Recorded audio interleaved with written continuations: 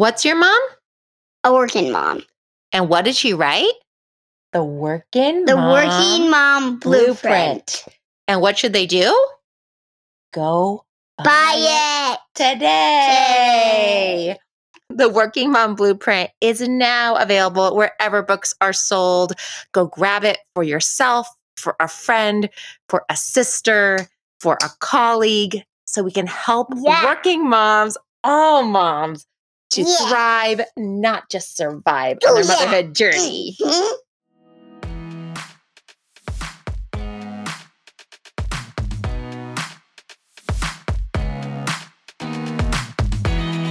Welcome to the Modern Mommy Doc Podcast. I'm Dr. Whitney Caceres. I'm a full-time pediatrician and a full-time modern mom. I speak and write about equipping mamas to raise resilient, healthy children and to invest in their own social emotional health along the way. Each week, we'll give you the practical tools you need to win at parenting without losing yourself.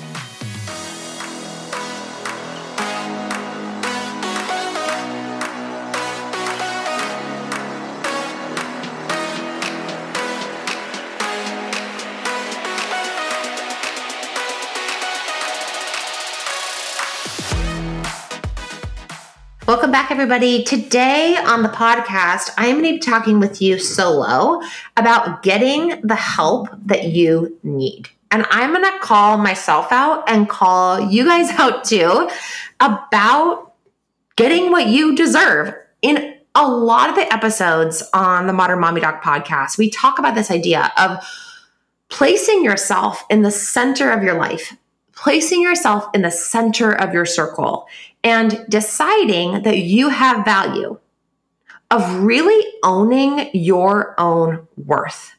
And for women, I know that that is so difficult because I know that it was difficult for me too. Part of putting yourself in the center of your circle is getting help.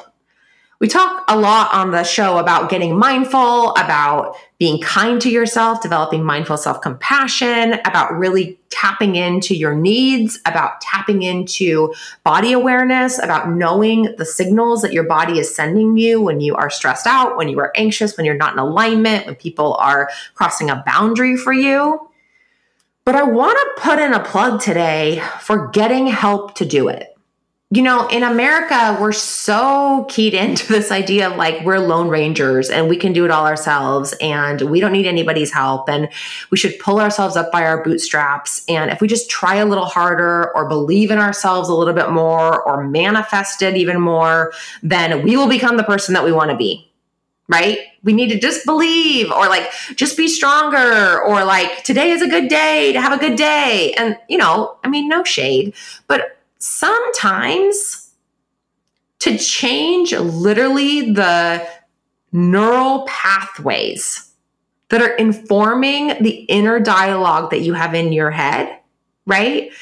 To change the faulty thinking that's happening in your brain, you need help. To change the dopamine levels in your brain, to make sure you have enough serotonin in your body, right? Some of us are deficient in serotonin, just like at a baseline. Either we don't release enough or it's snatched up too quickly within the neural synapse, which is kind of that space between where a chemical or a hormone is released and then where it's picked up again. Not to get too nerdy in my science mind, but you know, I got to keep it real here.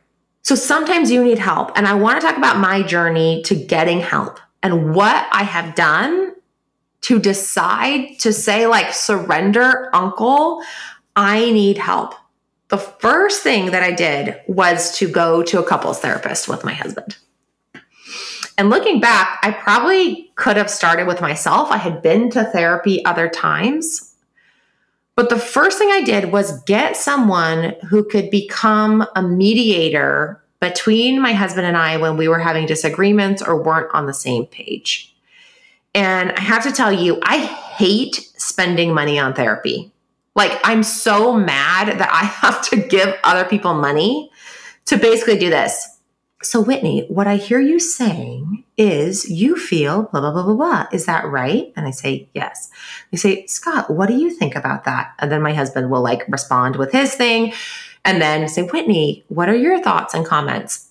And it feels like it's so simple. This person is just in the middle, repeating what we've said and clarifying. And then every once in a while, they give a few little pointers on like insights into how we are, or what we could do differently or whatever, right? But it's so irritating to me that it feels so simple what they're doing, and that I should be able to do it myself and I should not have to pay however much money, because you know that insurance is crappy and that they're not paying most of the time for couples therapy. But the reality is couples therapy saved my marriage. So there's that. So like, what are you going to do? It saved my marriage. So I guess I'm just going to have to keep going. And I don't really see an end in sight for my husband and I on couples therapy. We sometimes don't go for several months. And then we realize, you know what? We actually really could use the help of this person. There's some acceptance there to like the way we're wired, to the differences that my husband and I both have, to the fact that we both have very conflicting needs. He's such an extrovert. I'm such an introvert, right? So it makes a lot of sense then that we would have to have someone that acts in the middle and helps to interpret what we're trying to say and helps us form the words in a way that the other person can hear. That is actually worth gold. When you step back, that's worth gold. Maybe someday we won't need it. Maybe when our kids aren't in the house. Maybe when my daughter really matures. But if she continues to be the same person that she is right now, I am accepting that this is something I am building into my budget that I will need to have. Number 2 thing I did is I went to my own therapist that I see every other week. She is the person that first taught me about mindful self-compassion. But she didn't just teach me about it. Like I could have read about it in a book. She actually kind of challenged me on it. She holds a light to it when I am not practicing it.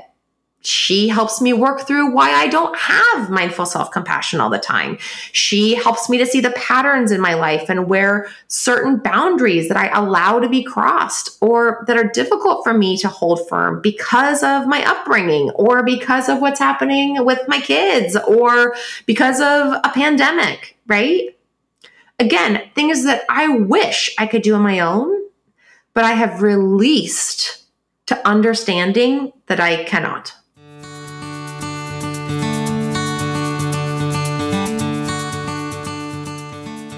You know how, like in high school, you could join different clubs depending on your interests or things people were into? I wasn't really that much of a club person when I was younger, but these days it feels like having a tribe of other working moms around me is so valuable. And it's hard to do in real life because we're all scattered and busy and have our separate lives. We have designed the Modern Mamas Club to be that club, that tribe, that support network for you. And we didn't want it just to be about what are the ways we can help you to be an awesome professional, or what are the ways we can help you to be an awesome mom, but also what are the ways we can help you to remember who you are as an individual person. Voila, welcome. The Modern Mamas Club is on the scene. It's a community of mamas to support you, 24 access to our video library, live events, workshops, hangouts, relatable mom rooms and discussions, and a resource library and recommendations from yours truly, Dr. Whitney. Go check it out at modernmommydoc.com.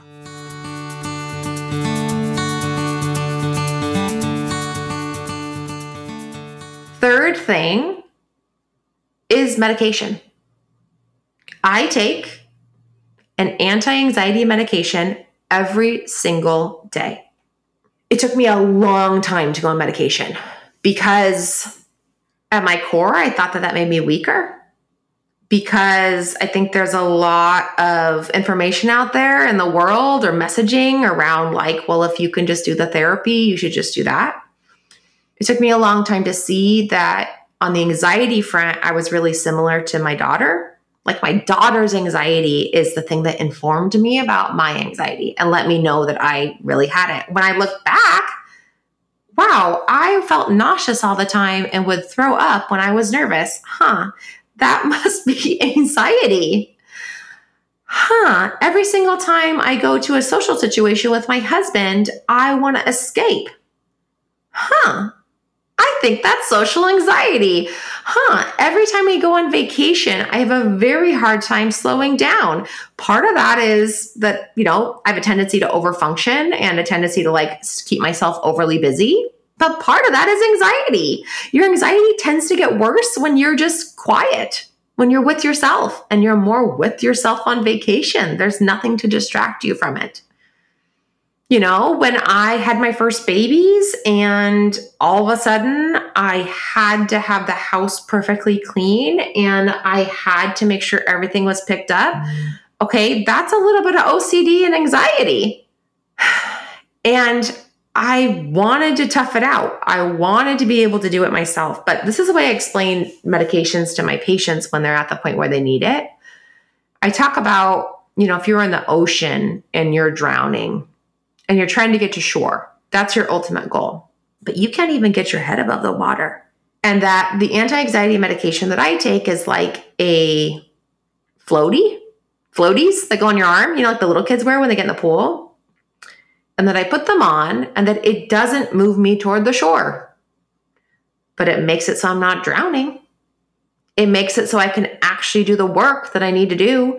It makes it so when the therapist talks to me about my lack of self-compassion and how I need to continue working on it, that I'm able to hear it, that I'm not as overwhelmed by all the stimuli that's happening. And some of my need for the medication came from it getting really, really hard with my daughter, that things just escalated, right? So there could be a time when I don't need it. But if I do need it, I should keep on using it, because whatever tool that's not going to harm me, right? I'm not talking about use whatever tool you want, like coping strategies, like go on drugs and become an alcoholic. But this type of tool is a much better coping strategy than other tools that I would potentially use. It's a useful strategy. It helps me. If I don't need it at some point, I don't need it. But I can tell that when I'm on this medication, the buzz is gone. It only comes back when I'm out of alignment now, as opposed to always being there. I feel like myself. And I am releasing myself to the idea that I can't always pull myself up by my bootstraps, that it's not about me just working harder or hustle mentality, that it's also about surrender. The other thing I do is outsource, right?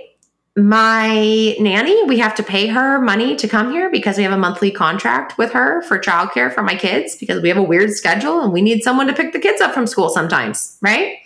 I can't make it to daycare pickup before 6 or 7 sometimes. So we have her. So she's going to help me organize a bunch while I'm on vacation.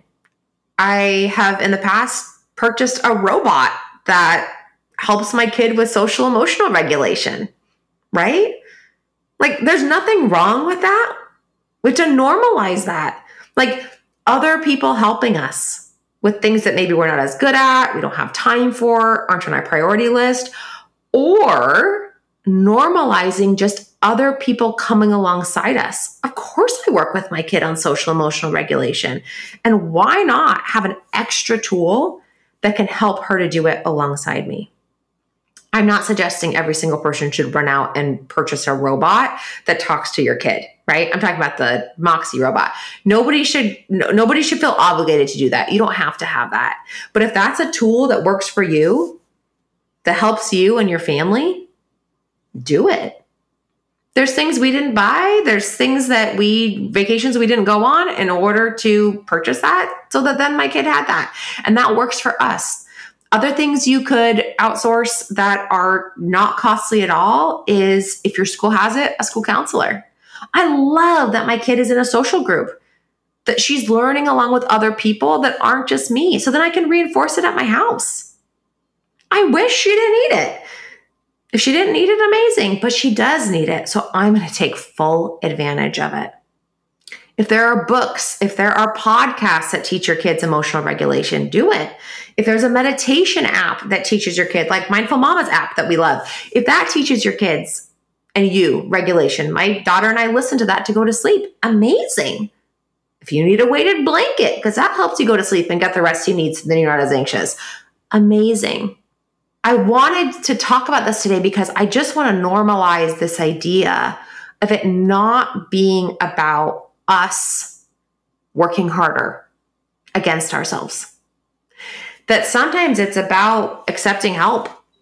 That sometimes it's about saying yes to the thing that's going to make it so that you're not constantly uncomfortable in your body, because there's enough uncomfortable moments that happen in my life. Thank you very much. I don't need to be constantly uncomfortable in my own mind.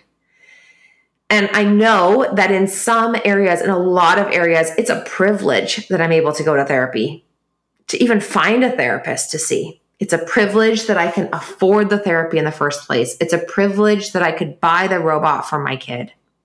We have so much work to do to make it so that there is equity for all kids, that in school, that they're all learning about social emotional regulation, that therapists are paid better so that the insurance companies will cover their pay, that they will give us better coverage for that there will be better access, that we have so many things that we can work on.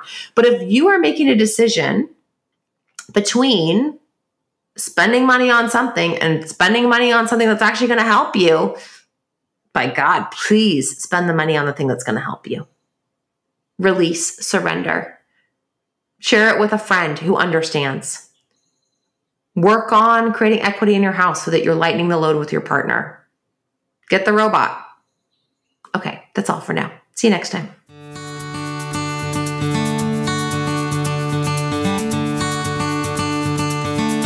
Hey mama, if you want more of the Modern Mommy Doc podcast, make sure that you click subscribe so you don't miss any episodes.